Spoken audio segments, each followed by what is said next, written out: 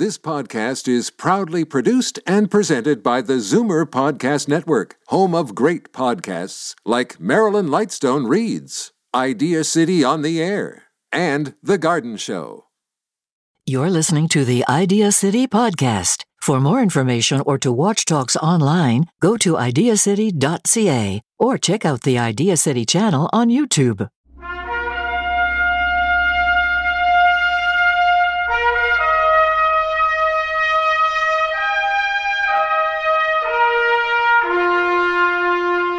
Hello, and welcome to Idea City on the Air. By the end of the next half hour, you'll be inspired and enlightened by the world's biggest ideas, innovations, and breakthroughs as you hear about them in talks from the planet's smartest people. Moses Neimer's 3-day annual Idea City conference in Toronto has been called Canada's premier meeting of the minds, and we're glad to have your mind with us. In this episode of Idea City on the Air, Dianne Whelan speaks about her epic journey in trying to hike across the longest trail in the world. Now, let's join Moses as he introduces Dianne to the stage. So at one point I wrote a little note to myself and it said, Dianne Whelan plans to walk 15,000 miles from coast to coast to coast across Canada on the Great Trail, when in fact Dianne Whelan is walking across Canada. And you might ask yourself why. I too wondered about that. She says, we live in a culture where we don't like to feel uncomfortable. Where can I go to make my spirit and mind stronger? Where can I go to become emotionally stronger? Nature is a great place to do that. Dianne. How are you? Good, nice to be here. Hello, everybody. Good morning. It's great to be here. Ideas are like seeds. When you put them in fertile soil, they grow. Some seeds stay dormant for, hundreds, maybe thousands of years. And some seeds, as soon as you put them in the soil, they grow. But nothing is more powerful than an idea whose time has come. I make adventure films, and I write books about those experiences.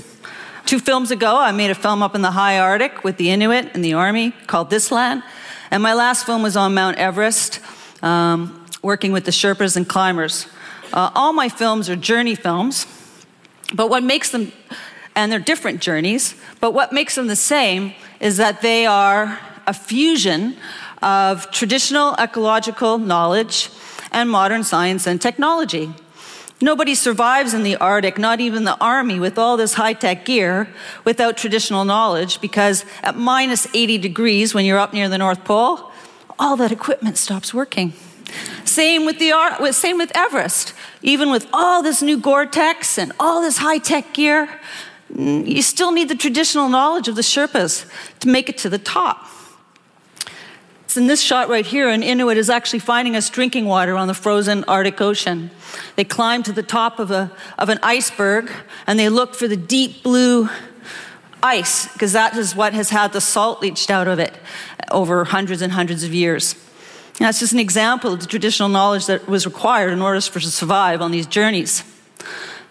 A couple of years ago, when I came back from Everest, I was having a crisis of faith of some sort, but not to a religion governed by man, but to that intangible thing we call the human spirit.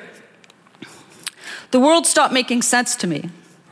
There's no doubting the benefits of all this science and technology, but it's coming at a great cost, and at a cost of ecological destruction.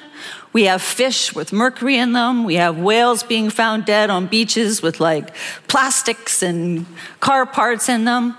And for all of the great things about our modern society, we also have this incredible rise of anxiety and depression. And so began the journey of 500 Days in the Wild. I realized that maybe everything we need to know we had forgotten. And so I had this idea for my next film that I would embark on the longest trail in the world, and I would search for some of that lost wisdom. And the journey began 3 years ago. I'm currently right on the border of Manitoba and Saskatchewan. And I began walking along the longest trail in the world. And it's 24,000 kilometers long. It connects 3 oceans. 7,000 kilometers of it is water trails that I paddle. And it's, for me, a very symbolic trail, not only because it crosses this great nation, but because it goes across our entire continent. And before we were a continent split into all these countries, the indigenous people of this land called it Turtle Island. So for me, walking this journey is a fusion of these 2 things. It's honoring the ancestors of this land and looking for lost wisdom and trying to find a new story, maybe something that's a bit more inclusive. On the journey, there are many misadventures. This is one of them. This is last winter when all of a sudden I woke up and the water became ice and I had to walk my canoe out of the forest for a few days. And there are many profound exchanges. On the trail, most of the time I'm by myself, but I'm helped in making the film by another filmmaker named Dianne Whelan.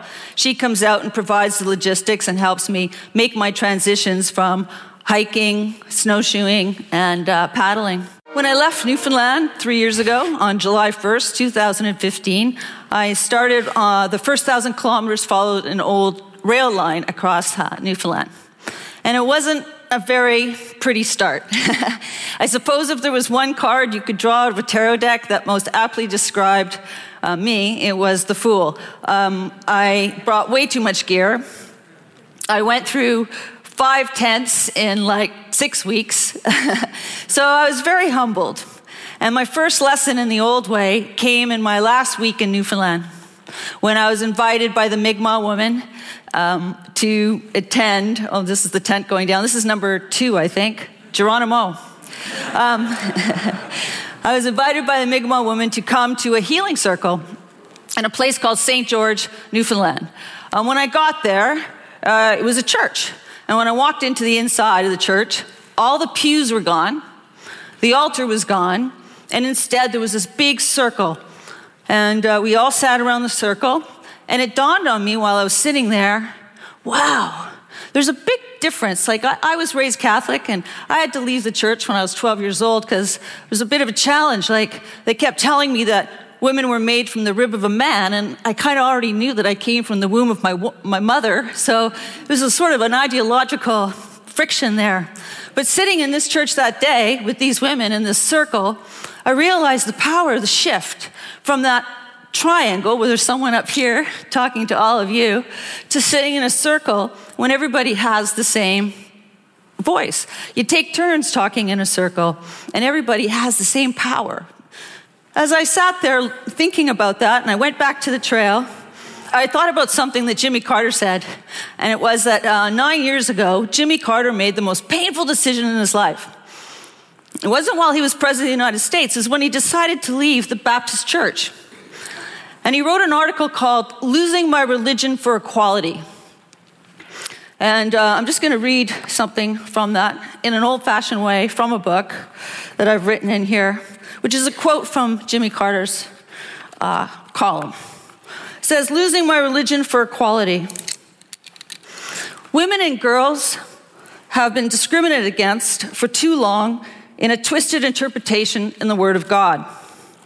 This view that women are somehow inferior to men is not restricted to one religion or belief. Women are prevented from playing a full and equal role in many faiths. Nor, tragically, does its influence stop at the walls of the church, mosque, synagogue, or temple. This discrimination, unjustifiably inflicted to a higher authority, has provided a reason or excuse for the deprivation of women's equal rights across the world for centuries.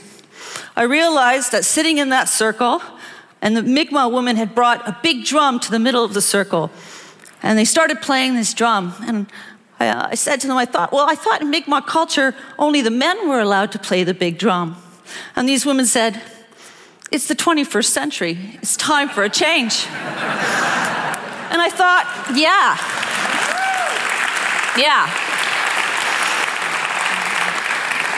So here we had this fusion. We had this fusion of this traditional knowledge, of these Mi'kmaq women bringing back their spiritual power, and we have Jimmy Carter. And I thought, right on, because that's what I'm looking for. I'm looking for this fusion of ideas. You know, when I'm in the Arctic and I'm on Everest, it's not just one way. It's not just the traditional knowledge. It's the traditional knowledge and the modern science and technology working together to take people through a dangerous place to safety. And so that's really what I'm trying to find on this journey, are these places where these things come together. So lesson number 1, time for the big drum.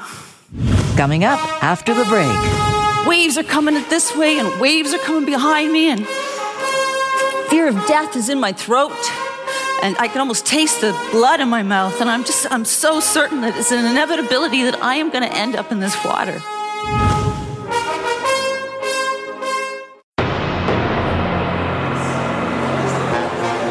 Welcome back to Idea City on the Air. You're listening to Dianne Whelan speak about her epic journey across the longest trail in the world.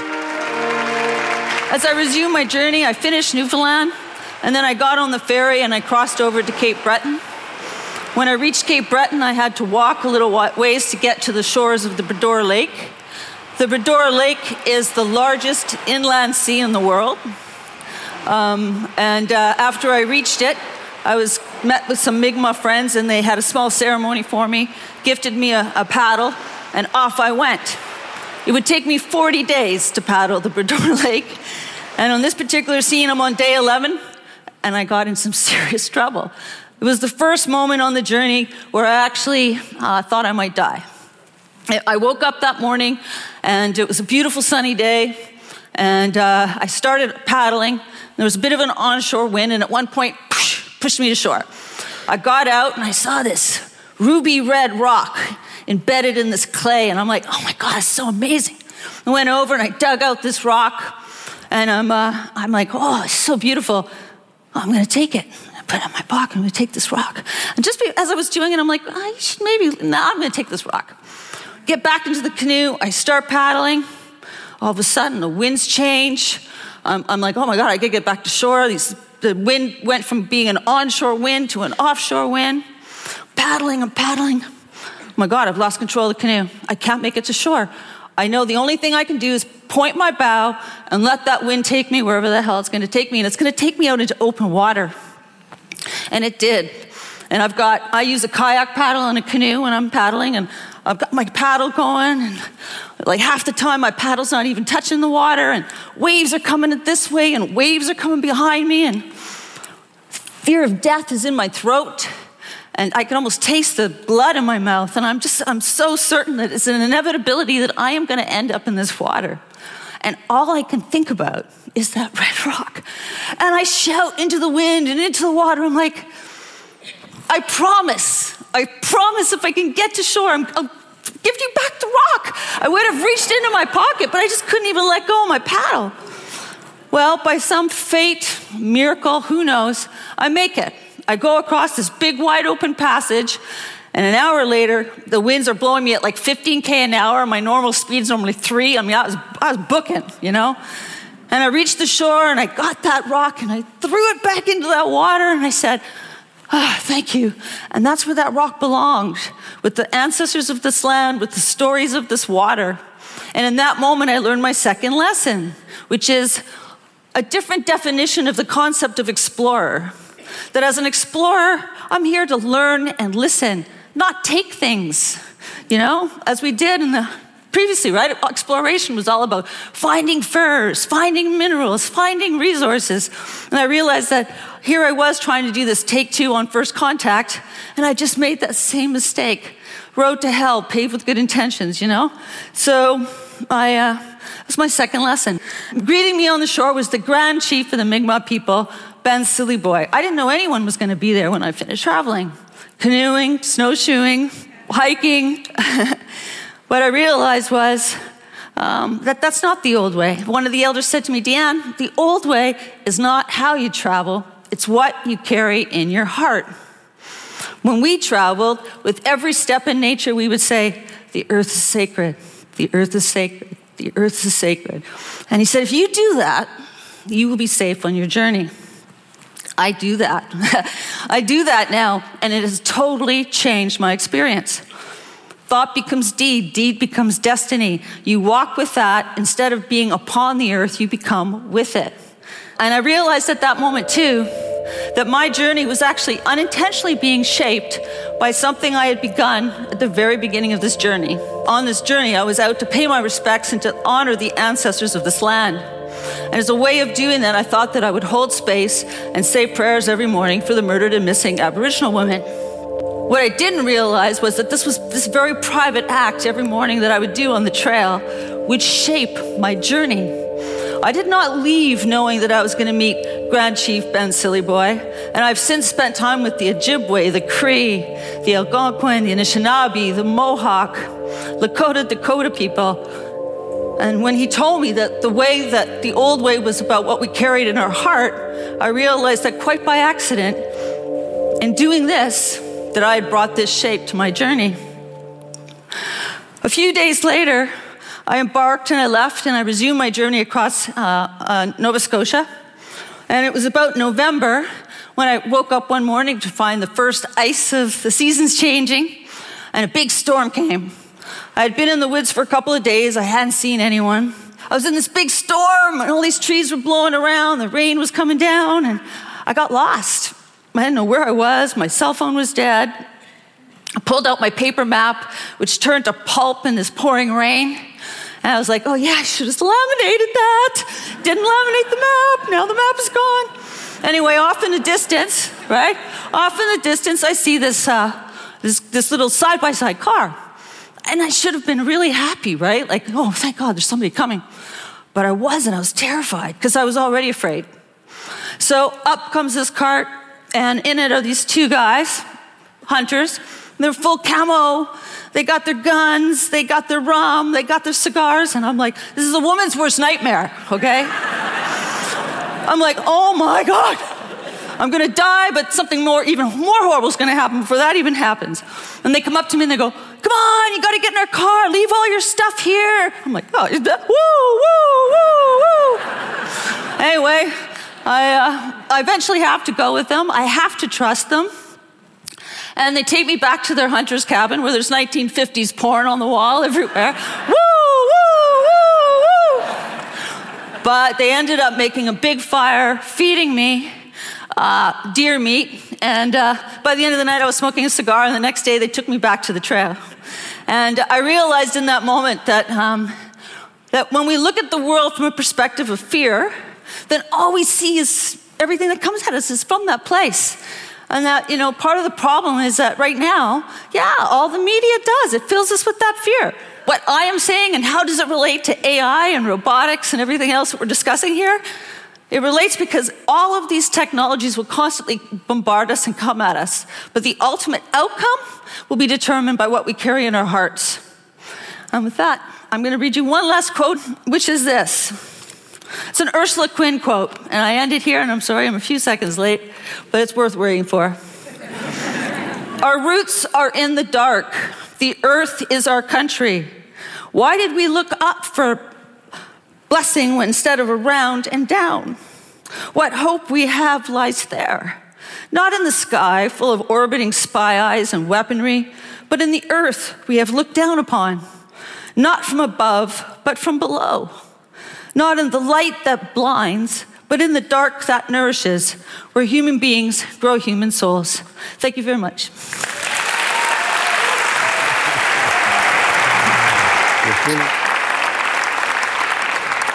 I know quite a few filmmakers. And they have fine minds and interesting philosophies and sense of aesthetics and so on.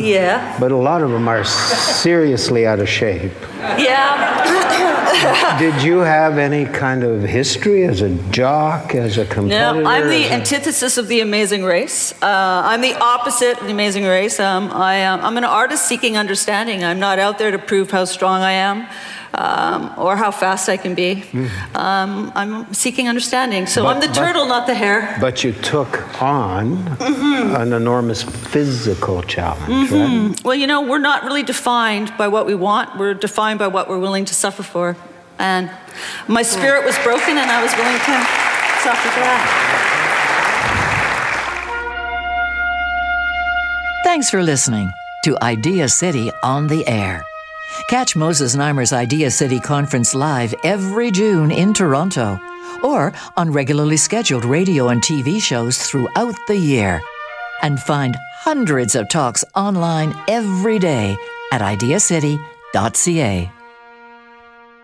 For more information about Idea City, find us online at ideacity.ca, Facebook, Twitter, Instagram, or youtube.com/ideacity. This podcast is proudly produced and presented by the Zoomer Podcast Network, home of great podcasts like Marilyn Lightstone Reads, Idea City on the Air, and The Garden Show.